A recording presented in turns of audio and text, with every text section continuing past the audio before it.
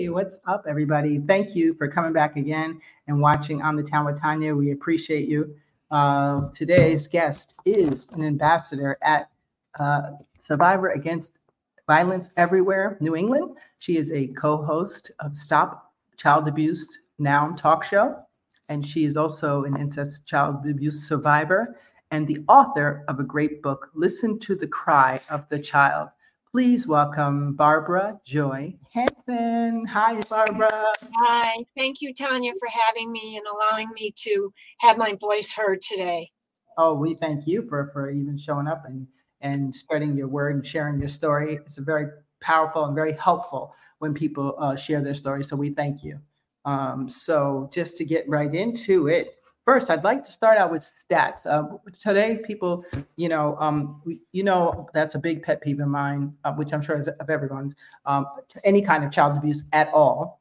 And sexual child abuse is the most horrific thing I think that could possibly happen to a child, because they don't even get a chance to ever be the right or the robust adult that they could have been. Right. So that even if we get healing, we find healing. I'm a former victim. If we find healing, that's not to say that we won't be great people and do great things. We usually do. But there's still always that little piece that could have been,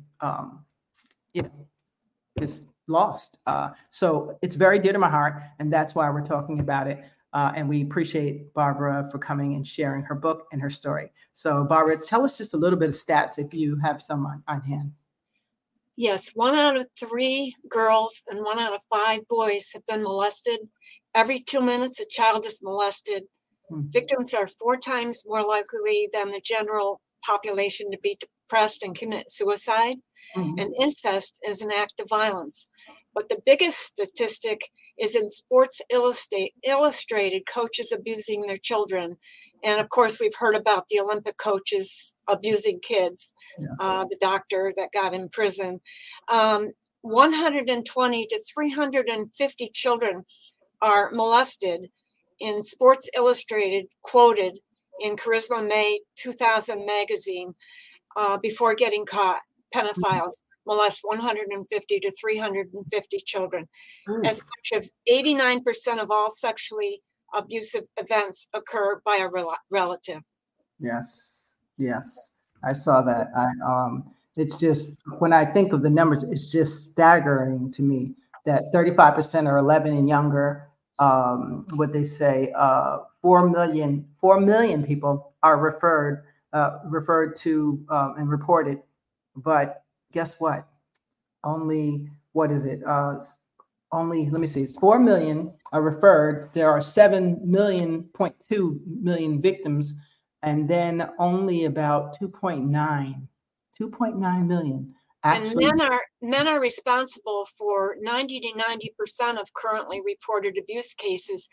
And a lot of people are in prison as a result of sexual abuse. And there's no hope. I'm a prison evangelist, and I've been in so many prisons worldwide, all over the world. And I've met pedophiles. I've spoken at conferences, at prison conferences, with sex offender in the room, telling his story and me telling mine. So I'm an expert in the field, not that I chose to be, nor you, but it is definitely a calling that I have near and dear to my heart. Absolutely. It is a very devastating thing. And I've worked with offenders also. I get that. How about this? First, we'll share your story, just a piece of your story. So I put a trigger warning, but there really isn't a trigger warning because Barbara's able to tell her story without the trauma, without the, what's the word I'm looking for? Details. Without details. Yeah, I don't go graphic. We don't go graphic. And on purpose, I don't do it because there's some people that actually enjoy that. And so I don't like to do that for that reason. But so there's no trigger warning, but there is a trigger warning. Some people may not even like this topic. So that's fine. I respect that. Just share the video if you can, because somebody's watching who may be going through it right now, a child going through it, or an adult who knows of someone that's going through it. And you have to be able to give information if you're going to help somebody. You can't help anybody if you don't know anything. So that's why we do these stories. So thank you. And be my guest. Please share just a piece of your story. Should I play that video first and then you tell it? What do you think about that? Yeah. Yes. Okay. So Sure. I'm going to show a video, guys. Just a little quick, literally a quick video of Barbara from childhood to the great things that she's done now. It's a real quick video, but she'll give us explanation after. Okay. Here we go. So let's see. And this is that's her book. That's her as toddler. Sorry. Mm-hmm. Mm-hmm. And I'm Dr. Asha. Okay. All right. So thank you. So now go ahead, share with us your story. I have been called on the front lines to scream out, literally scream against sexual violence. Often the church doesn't want to clean its stained glass windows. And I'm a pastor's daughter. I grew up in the church. I grew up in a wonderful, happy, godly home. I thought I had to leave it to Beaver family, which none of us do. But I have a visual here, stained glass pane. I wept and I cried. Hold it up a little. Wait, hold it up a little. Hold it up. Yeah. Oh, wow. You did They're that? holding each other with tears coming down the stained glass windows. And it says, I wept and I cried and I died inside, and a little piece of me shredded. And I was a Christian, and we are getting ripped apart, and the church is silent. So I've been called into this ministry, which is huge. Very few people have the vision to do it. And oh yeah, you've been ostracized, criticized, blamed, shamed, all that. Shame says I did something wrong. Blame says something's wrong with me. Shame says I did a bad thing. Blame says I am a bad person. And if you've been violated by someone, and I was tragically violated by my grandfather on my mother's side, my cousins were molested by him. He took me out for rides in his car and unzipped himself, and I screamed trying to jump out of the car, and they were always out of ice cream, and he, I'm sure, ate it up before we came for a visit at Christmas time. I was on the radio one time telling my story, and someone said, oh, at least you were safe on Santa's lap. Well, my grandfather dressed up as Santa, so guess what? I hated Santa. So I I speak wherever God opens doors, and I really want to thank you for allowing me to come on your show today. Let it not be said that I was silent when they needed me. So there's people listening today, and you'll get it out there all over for me. But why do child victims of sexual crimes carry their secrets without disclosing them for decades or maybe through a lifetime? Sexual abuse is a double sickness. You have a normal life in your home here, and then over here, you're being molested. So it produces guilt, shame, fear, anxiety, nightmares, sadness, isolation, withdrawal, panic attacks. I had nightmares. I would scream in the middle of the night. And when I wrote my book, my mother reminded me of that.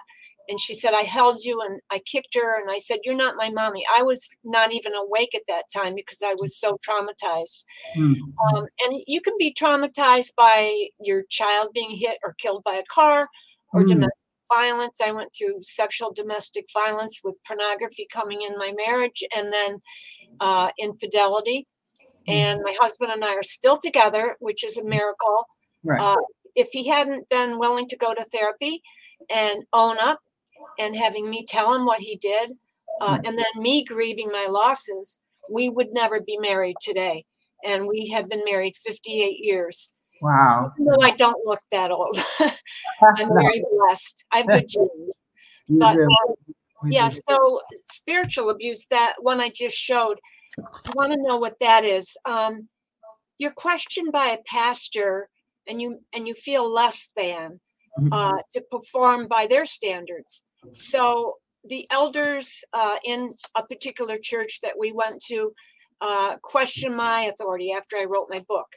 This is my book, and you showed a picture of it. Yes, listen to the cry of the child. You can pick it up on your time, guys.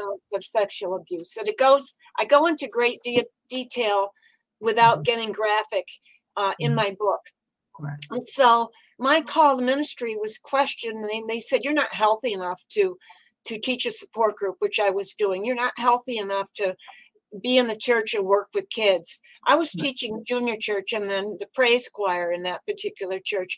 I had to document every phone call that came in, or if I saw Teen Challenge guys outside the grocery store, which I connected to because I connect to addicts. And every person I met, I had to document that. And after a few months or a few weeks, I told the woman, pastor, counselor, that I've had enough. And she said, don't allow anybody to dump on you, Barb.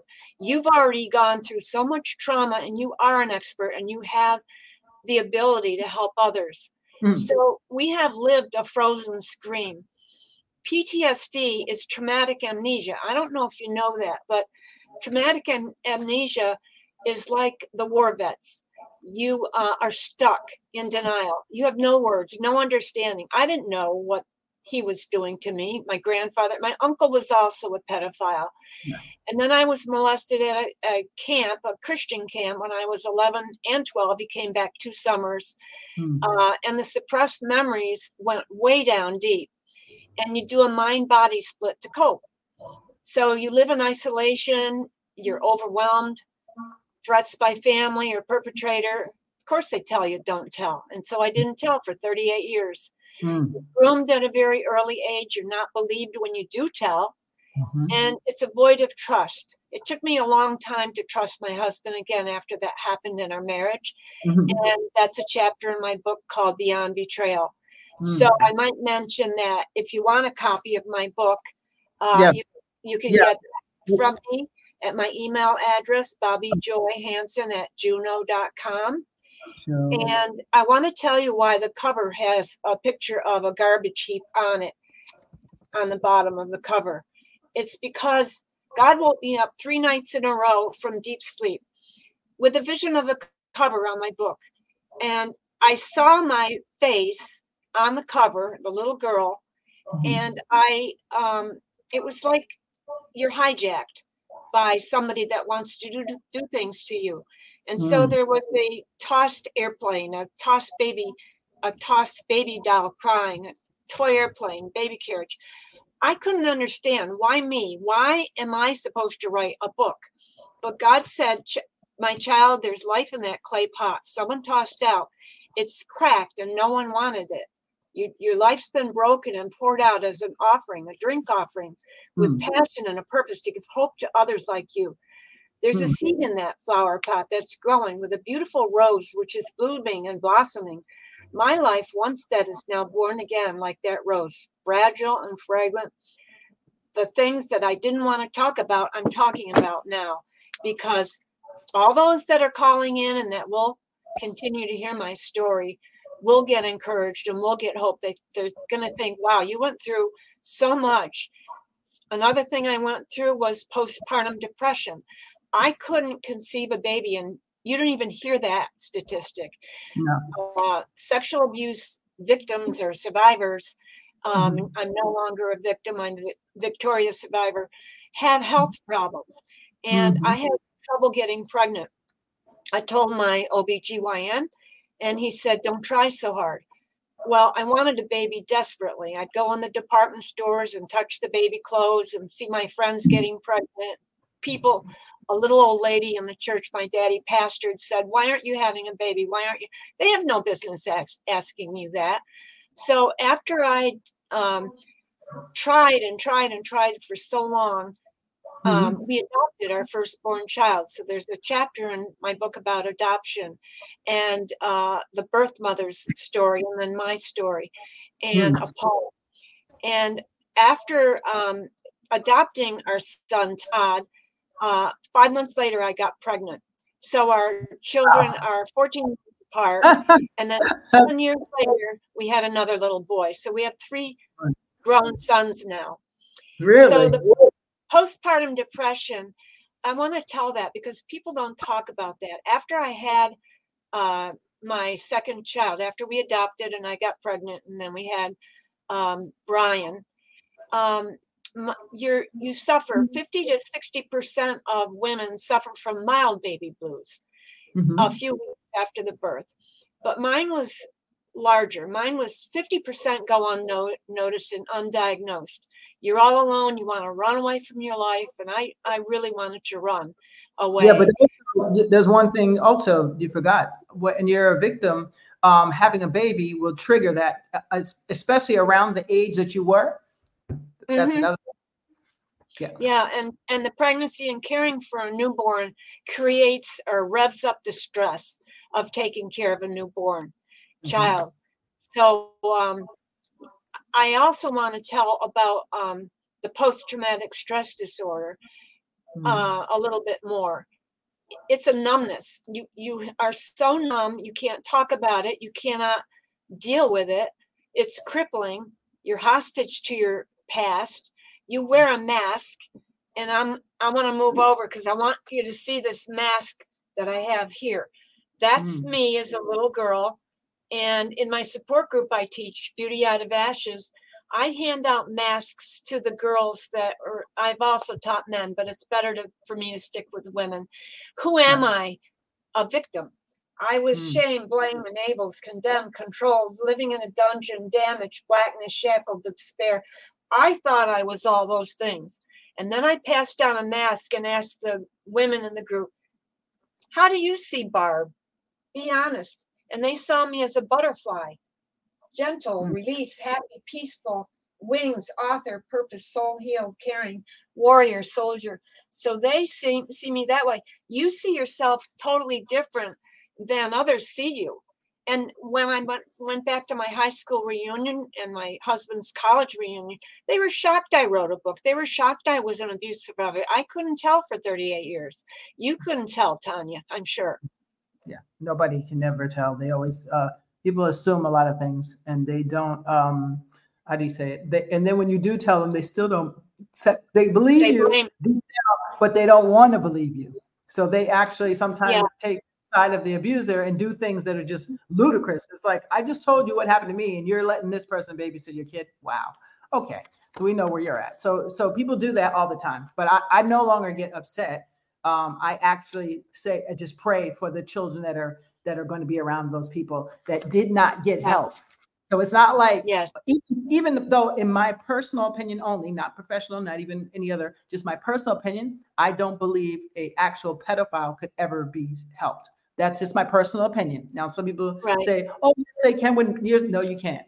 When you get to a certain age, if you're a child doing it, that yes. If you're a grown adult, I'm talking about 30 plus, and you're doing that, I don't believe, and I could be absolutely wrong, this is just my belief only, I don't believe that there is any there's any hope at all, because it is something that is so ingrained and so embedded and so twisted from your childhood that has never gotten any help, that it's kind of late to reverse it. So unless you have a lobotomy, I don't think anything's really going to help you, because it's not even about sex, as you know, sexual abuse. It's not about let me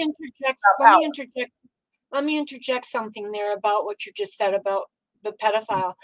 It's any inappropriate sexual contact with children without consent. It can be visual, seeing a picture. It can be somebody coming out of the woods and exposing himself to you. It can be psychological, physical, inappropriate touching to rape. Yes. God's created male and female to please one another. And unfortunately, it becomes a hatred for your own soul. Pleasure versus poison, desire versus terror leaves the victim powerless and filled with shame. In the heart of every person attracted to children is a very lost child. Something bad happened in their childhood to prey upon children. Their childhood was lost. That doesn't mean that I'm supposed to go on and repeat this. And, sexually, I could never do that. I love children too much. I would never. I have deep emotional wounds, and the sex offenders does too. And maybe they're in an angry alcoholic home or doing drugs to escape. I spoke in a workshop in the Family Prisoner Conference, and they couldn't even fit another person in the room because he told his story. The sex offender served over 17 years in prison, and when he got out, he contacted me for my book, and I said, why don't you send in your paper proposal and get it into this conference? And he said, oh, they'd never accept me. Well, they did, and he asked me, would you mind speaking in the same room as me? And I said, no, because I want to know. I want to hear your story. I want to know why you do what you did or why you did it. Right. And I did learn a lot from him. And he said, course. just like alcohol, you can have, if I'm in a city by myself and my wife isn't here, he was married. He said, I could go out and get a kid as, quick as I wanted to. But he said, I have to get down on my knees and pray and ask God to take that desire away. It could be alcohol or drugs or any kind of desire. Now, my addiction was codependency with addicts, with a heroin male prostitute.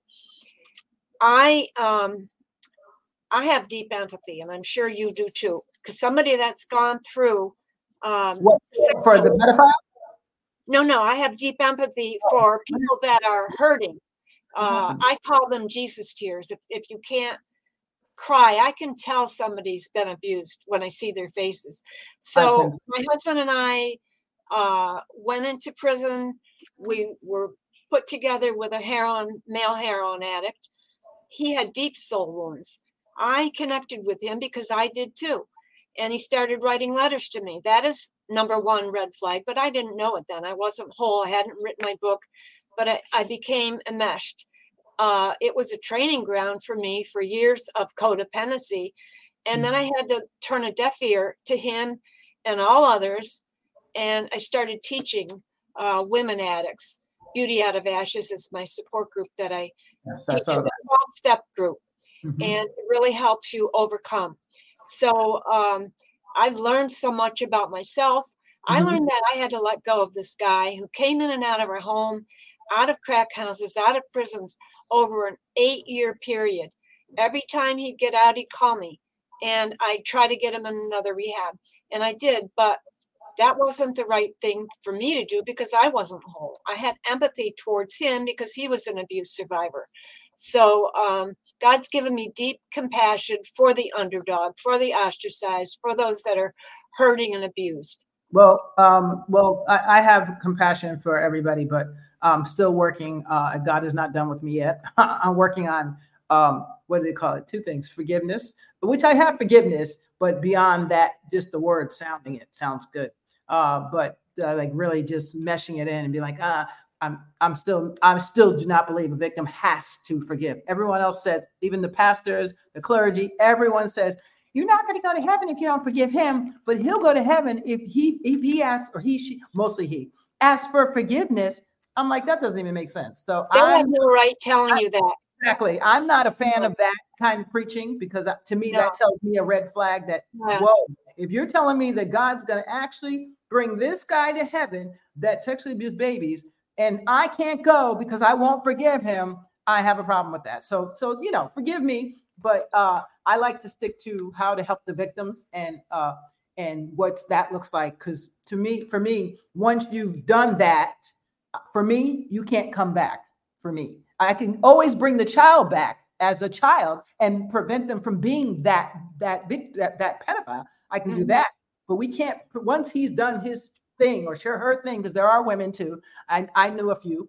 There are women. So, and that's, another story in another show. But you really can't. I mean, it's happened. Some people have said, "Oh, I've never did it again." And I was like, "Okay, I don't live your life, so I don't know." But good for you. That's great. I'm hoping that there is a hope for somebody. But for me, I like to stick to how can we help our children.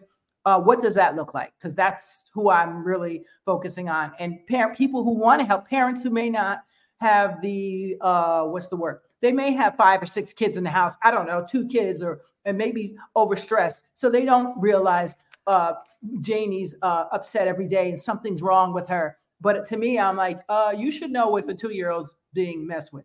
That's just my personal opinion. Yeah, you do know. There's a bunch of signs, and especially kids that are groomed, which I want to talk to you about. There's a bunch of signs, I say it again, for kids that are groomed, that especially for toddlers. And the one big one for you is they start doing sexual behavior or talking sexual things that you've never heard them say before. That's the number one sign. It is. And everyone ignores it.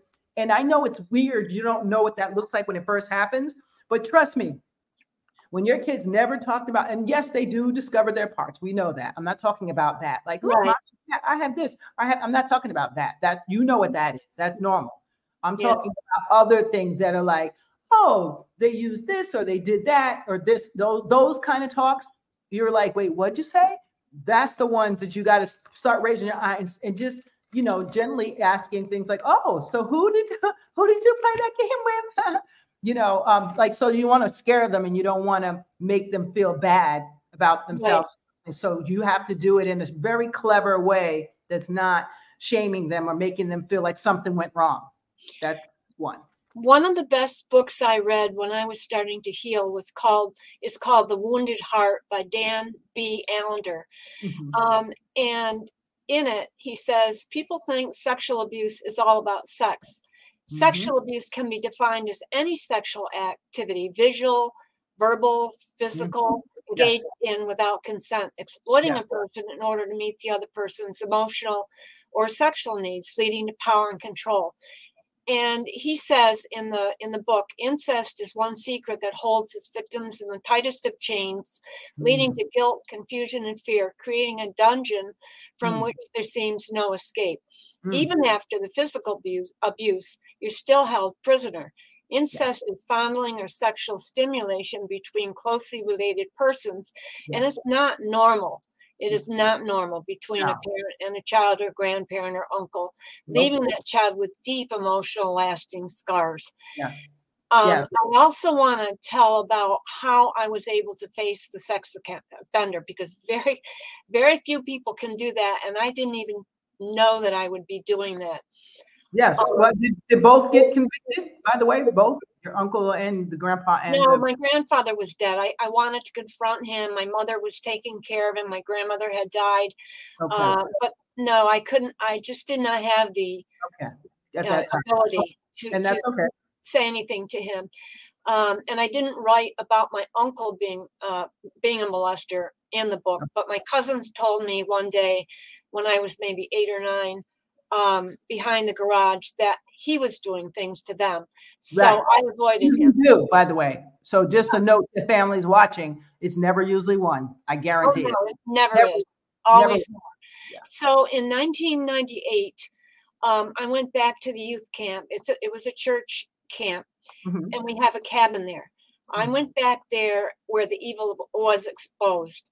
I saw a best friend I connected with her in the afternoon. She was an intake counselor, and she and I talked briefly. She hadn't had courage to go back to the camp for 27 years, in spite of her parents being clergy as well as mine, and she couldn't go back. I found out later in the evening, she came to me weeping, and she said, there's so much emptiness, pain, and defeat with addictions. And I told her the sex offender's name because I knew that she had been molested when she was weeping like that. And she said, me too. So she went back to her pastor's wife in Ohio. She said, and she contacted me. She said, Barb, you know enough about sex offenders. Let's expose the sin with this clergy. And so she contacted Colorado Springs. Now they've moved to Ohio. It's the Christian and Missionary Alliance campgrounds. And we both wrote letters. That was the hardest thing that I ever did, to get quiet in the dining room and write a letter to the committee. We formed 8 clergy and a psychologist, where no stone was unturned, because they wanted to find out if there were more victims. And of course there were. But some people did not want to come forward, because if you tell the committee that you're a victim or that you've been victimized, then of course everybody's going to know. So I was already starting to teach my support group. So I told her, I said, I'll go with you to Florida. They set up a discipline hearing and restoration for us. There were 4 of us now, my friend, and I called one of my best friends who went through abortions as well. And you don't go in church and say, oh, guess what, Pastor, I just had an abortion. People don't even talk about that secret. Now, that's something I did not have, but I have many, many friends that have had abortions. So that was in 1998. 1997, 1 year earlier, in Mammo Alliance Academy in Gabon, Guinea, South Africa. It was a boarding school with lots and lots of missionary children. And if you go on my website, it's called All God's Children. There's a short video about these missionary kids. For the sake of the gospel, their parents were separated from these kids, which I could never send my kid to a mission school that I knew nothing about. They were flown Especially with Westerners. I'm sorry, especially with Westerners leading the way. I'm sorry to say it. And all the missionary churches, I'm sorry to say, they're failing those kids badly as far as very bad. Yeah, and I mean, I love my kids too much to send them to somebody I didn't know. And so all these kids were abused in some way or other. 34 of them came forward, Tanya. At least that's the ones that could tell. The rest couldn't tell. Especially and this is the thing, the little boys never tell usually. I know they don't. So that's the horror of it. We don't even know. They don't care if it's boy, girl. They don't care. They're doing both, and they're not telling. Unfortunately, so we have to remember, people. It's not just one. It's never one. I guarantee. I'll say never. I won't say never. It's 99.9%. Never one when it comes to a child. If you did it to one child, I guarantee you there are many more. And if you're a person of authority, like a clergy, a preacher, a rabbi, or any of those, then it's thousands. I hate to say that. And think of all the priests. How many? I mean, I know people now in their 50s and 60s who were molested by priests when they were young in different countries, like Italy and Ireland, and they are jacked. You see what I'm saying? It's that we share all the information and not hide it and hold it back and candy coat it because, we don't want to hurt. I don't care about hurting anybody's feelings anymore. No, either. Me either. We've cared so long. That's why there's so many victims. So these kids were in a remote jungle in Africa where they had no phones, no cell phones, nothing. The kids were separated from their siblings, and they had there was abuse going on, not just sexual. When they had to have their teeth pulled, the kids' hands were tied behind their backs, and they'd pull their teeth. Oh my God! There were all kinds of things. So when they all came out with their story, a lot of them became gay. A lot of them left the church. A lot of them, wanted nothing to do with Christianity. Now, my faith got stronger as a result of my story, of my testimony. But they set up an independent counsel or investigation, and they said, what will this cost our denomination? Will these adults need therapy? Will there be lawsuits? Will we be embarrassed? No, we need to do the right thing. So they set up a committee of restoration and a retreat, and all these adult kids went to the retreat to get help. And the Christian Missionary Alliance has set up a workbook for churches, a safe place, to help pastors have windows on the door and different things in that workbook to help churches. But a lot of churches don't deal with it. Right. Well, wow. Well, I'm sorry that that those poor kids. I hope that they get the help. We glitched for a minute, so we'll keep talking. I apologize. All right. I'm not sure about what this glitch is, but it's okay. I feel bad for those kids because and as soon as I hear missionaries now in Africa, I always get worried because I saw documents and videos of people that are on these missionaries that are not good. There are some that are good. My friend goes, I know that those kids are in good love when she goes. I'm not saying that. I'm saying many have gone to Africa to purposely destroy those kids, and that is horrible and wrong. And I don't know why Africans keep letting these missionaries in. I don't know. I can't understand the concept of that. I'd rather live dirt poor and not have anything than to have someone destroy my kid's mind, because you can't come back. You can't make a comeback from that. So no. What do you think? When you actually was able to go and get help, what's the key moment in your soul that led you to that? After one of our sons got married, my parents were elderly and they were in our home, and my mother came downstairs as my father and I were arguing. We were taking in addicts. I was teaching them, and my father said, "You don't run a safe place or a safe house." And I didn't, I stumbled through some of the things I was doing too, but I desperately wanted to tell my mother what my grandfather, her father, had done. I knew in my gut that she was a victim, and yet I couldn't talk to her about it. Every time I'd want to, I couldn't. My mouth was shut down. So Yeah. when she heard my daddy and I arguing, she Mhm. came in the middle of this arguing. She said, and she said, "What are you talking about?"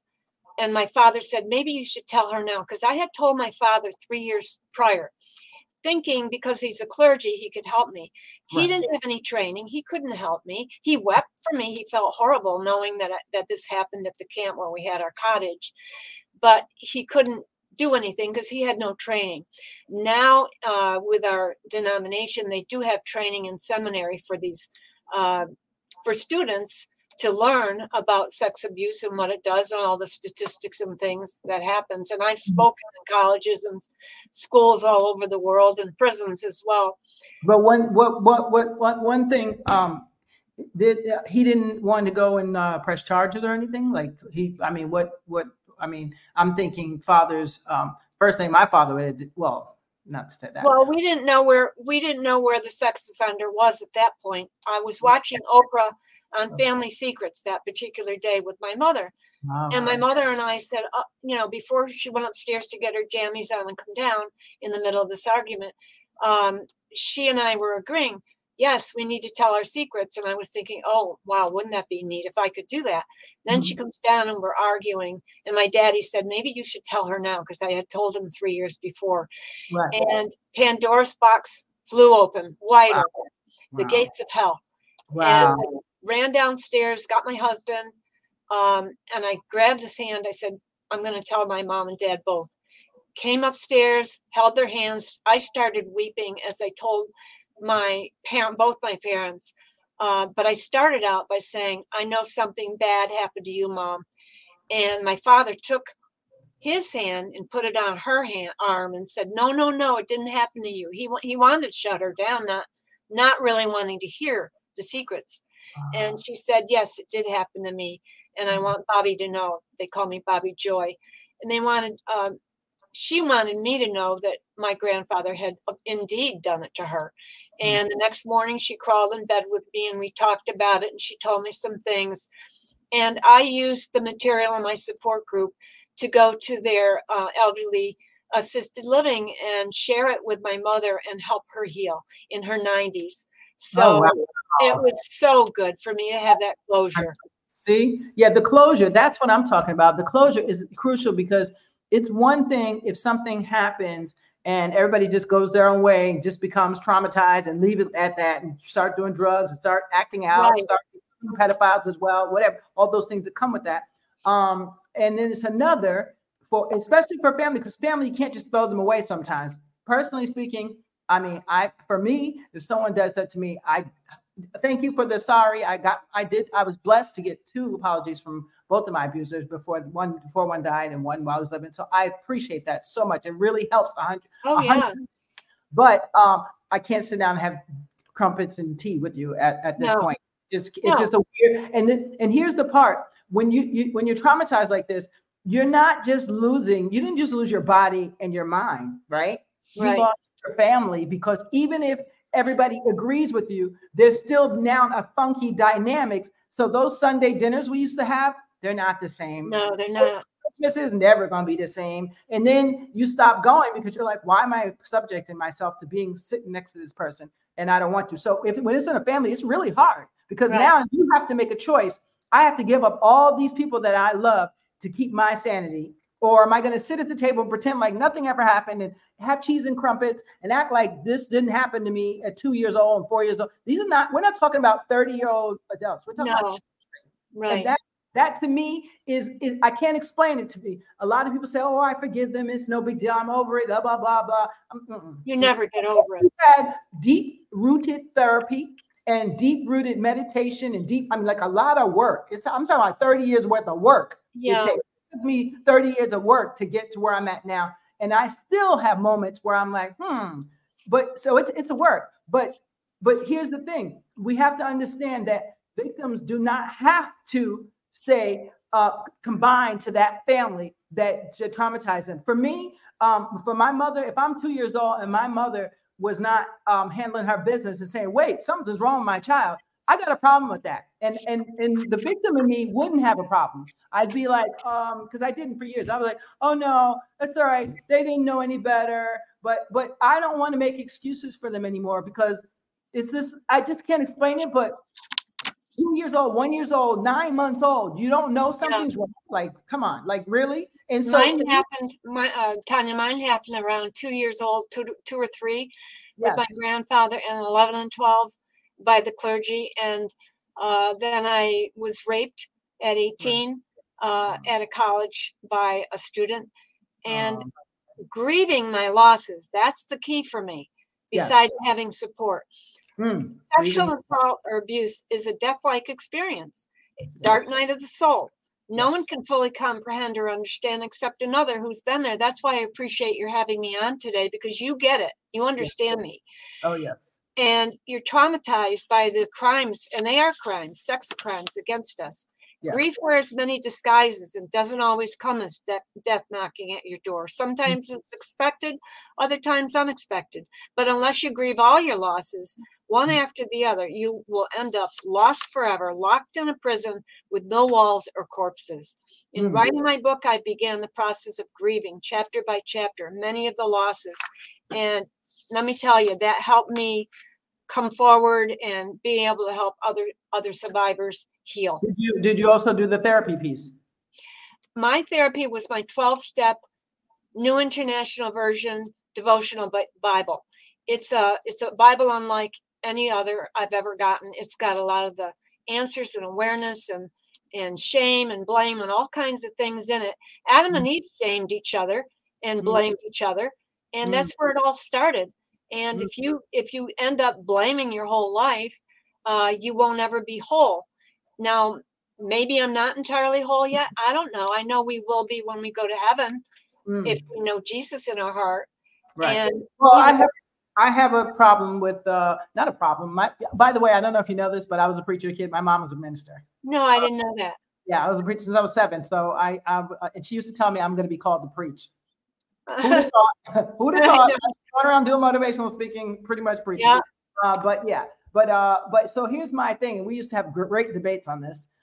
Is that, remember, there's a lot of people that were sexually abused by clergy. So therefore, we know that the Bible is often used as a shield and a weapon. And I believe that a lot of pedophiles and people of that light and negative light are hiding right in the church, under the church, in the Bible, and using scriptures, quoting them like they God.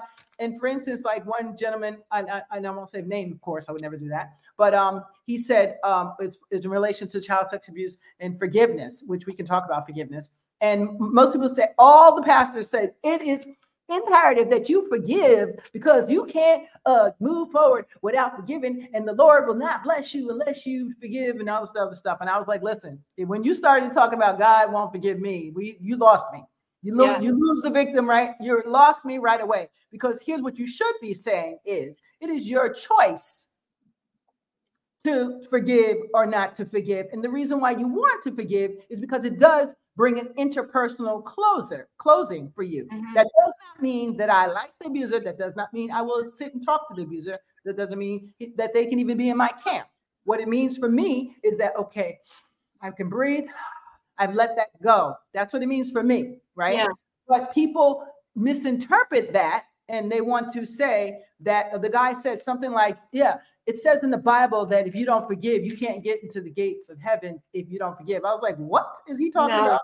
What scripture he's quoting? But my mama knew the Bible inside out, and I knew the Bible inside out, and I don't remember Jesus saying that. I just don't remember. So forgive me, but I'm adamant about that, because some people who are abused by clergy as well, I believe in spirituality, and I believe in God. But some people don't like to say church and all that stuff, because for obvious reasons. I mean, if you were affected by the church, you're not going to really want to go to church or hear anything about church. You'll be atheist, probably. And I respect that. As long as you have a spirituality, I'm good. That's what I'm working on. So I just wanted to clarify for people that, forgiveness, and you can tell me what that looks like. I know you forgave, and I commend people that forgive, but I'll give you an example of forgiveness that's not real. For instance, somebody, well, I won't say her name, a certain evangelist I'll just say she wears a lot of white. How about that? White clothes. I'll say that. And she has blonde hair. And she said she forgives her dad. I know who you mean. Exactly. She says she forgives her dad.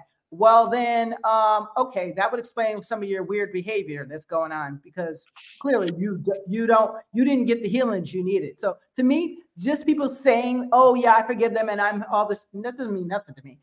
I can tell by people's actions and behaviors if they really are down with the Word of God and really are forgiving, as they say. And if they didn't forgive, they just said it because it just sounds so topical. Yeah, forgiveness. Yeah, it's a thing. I'm going to do it. No, you have to, it has to be from your heart, first of all. You have to really say, like, I actually do forgive you. But that doesn't mean that I'll be in your face, but I can actually forgive you.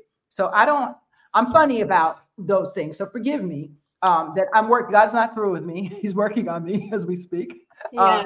But tell me what forgiveness looks like from your standpoint of view. How about that? Forgiveness is a process that begins with the first step of admitting we need God's help to lighten the darkness. I was in the dark for so long, and I want to tell you that it doesn't change your past. It doesn't erase the past. It doesn't erase what happened. And if you don't feel that you can go to the person that harmed you or even pray for that person, at least pray for yourself, and God will do what he wants to do. For me, I don't know that I would be where I am. I know I wouldn't have probably written my book if I hadn't faced the clergy. Because when I walked in that room and saw this man, he was disheveled. He looked like one of the alcoholics we were working with. There was a psychologist that sat to my right, and the clergy that were walking me through it one at a time. There were 4 of us came in the room. I didn't expect to have that happen, but when I saw my friend at this camp and she said, "Let's go forward with it," I did. And when I walked in the room, I had about an hour and 3/4 of my story, my testimony of what he did and how he did it at the camp and in the lake and in the missionary lodge, sodomized and things like that with the kids. And so your wounds are really bleeding and you haven't worked through all this yet. But for me, if I hadn't walked in that room and saw him, and then I heard him say, now up until this point, he was in complete denial. Oh, I didn't do it. I might have brushed against them, blah, blah, blah. No, he did. And yet he did look at me and he said, I know something's wrong with me. I told my wife, he said, but he said, I don't know if you can find it in your heart to forgive me. At that point, I was teaching the support group. Forgiveness is way down the link of the chain, way down. You may never do it. But for me, when he said that, I said, I wouldn't be here had I not been able to forgive. Yes, I forgive you. So it doesn't mean that you condone it. Right. They have to answer to God. He will. And so will all those that molest kids. And so we're hiding sometimes from ourselves or from the others if we don't work through our own stuff. And that's what I'm doing now. I had to go way back to all the people that betrayed me. And I didn't have to, but I did, including my husband, and forgive him. And he really appreciates, he tells me almost every day how much he loves me and how much he appreciates my staying with him. I didn't have to, but something deeper in me, something bigger than me, which was God, came forward in my life and helped me do that. And you are helping me today. That's amazing. I think that's amazing. One of the things I want to make sure people know, therapy is very, very, is in your self-care. Okay. What that looks like to me is therapy or support groups. What's another one? Right. Support groups are amazing. There's incest survivor support groups. There's regular, there's all types. And you name it, there's a support group for it, whether it's codependency, whatever it is, there's a support group out there. And usually you can find one for free. So you just have to keep Googling until you find one in your local area. Call the Department of Social Services in your area. They usually know of someone somewhere or something called the 311 or 211, depending on where you live. That's very important because if a victim does not get any kind of therapy, does not go to any support groups, and no kind of NA meetings or group, anything that with the group formula, which helps you process basically. Right. I hate to say it, but all that goes where? inside. And when it insides, it rots your insides. Most of us Right. end up with illnesses, heart attacks, overeating, oversexing, over whatever else you can think of, because we internalize it, right? And so to not this, and this is my former counseling skills, so forgive me for going left. But therapy to me is everything. I think I'm where I'm at because I did over 30 years worth of therapy. Now, what the truth is, the first 18 was because as a foster kid, you have to have therapy. So I had to do it. So, but after that, after I aged out at 21, I did 18, then 21 again. I sought out therapists that could specialize in these things, or that I felt comfortable with, to compartment, get this all out. Because it's like okay, you can heal from anything that happens to you, whoever's out there, anything. I don't care what it is. I have a friend that was buried alive at 9 years old. Okay, so and she's still alive. Now, do people have multiple personalities? Yeah, she does. But it's okay. You survived. So I'm telling you this, if you're a victim out there, I don't care if you're 10, I don't care if you're 20, whatever age you are, you can get through this. The catch is talking to the right people or person. That's the catch. Because when you process, you can take all that garbage and that trauma and throw it out on the floor. It's like a big puzzle. Scoop it up and then put it in your Louis Vuitton bag as you see fit and store it where you want to, because now you've got it together. It takes years. It's not going to be, 5 sessions and you're done.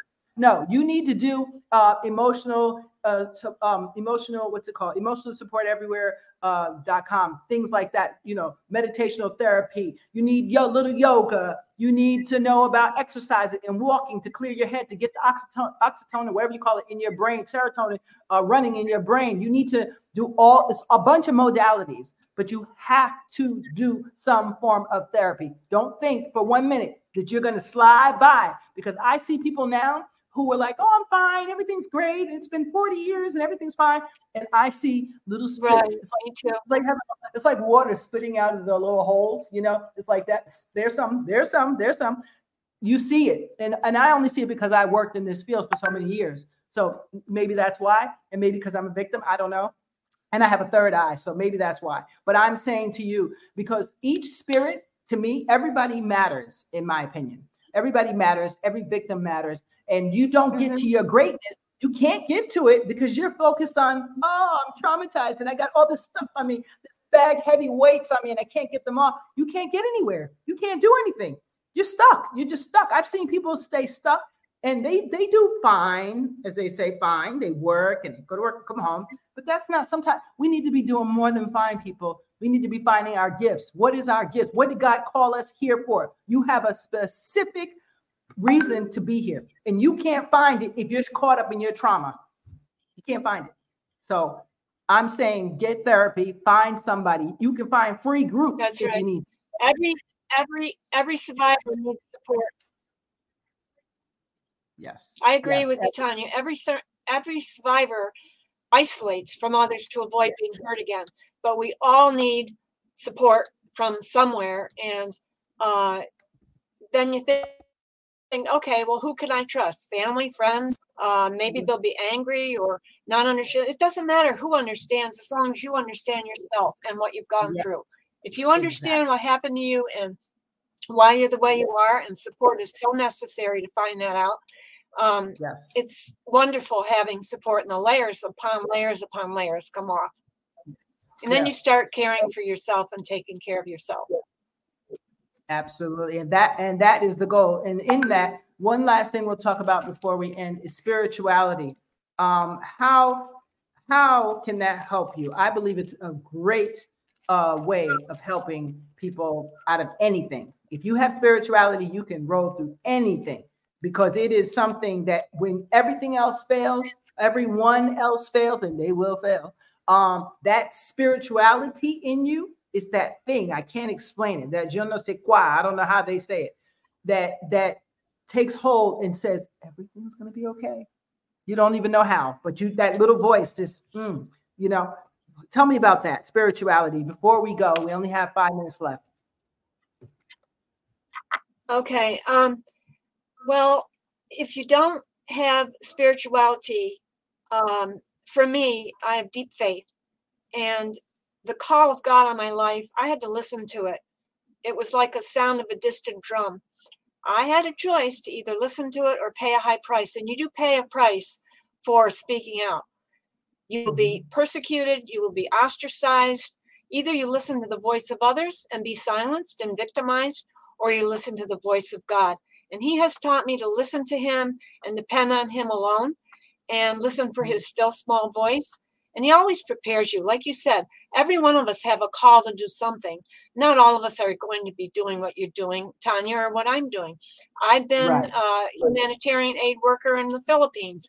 I prepared 7 sermons to preach over there. I didn't know I was going to preach sermons in prisons and men and women prisons and to pastors and universities and schools over there. But God knew.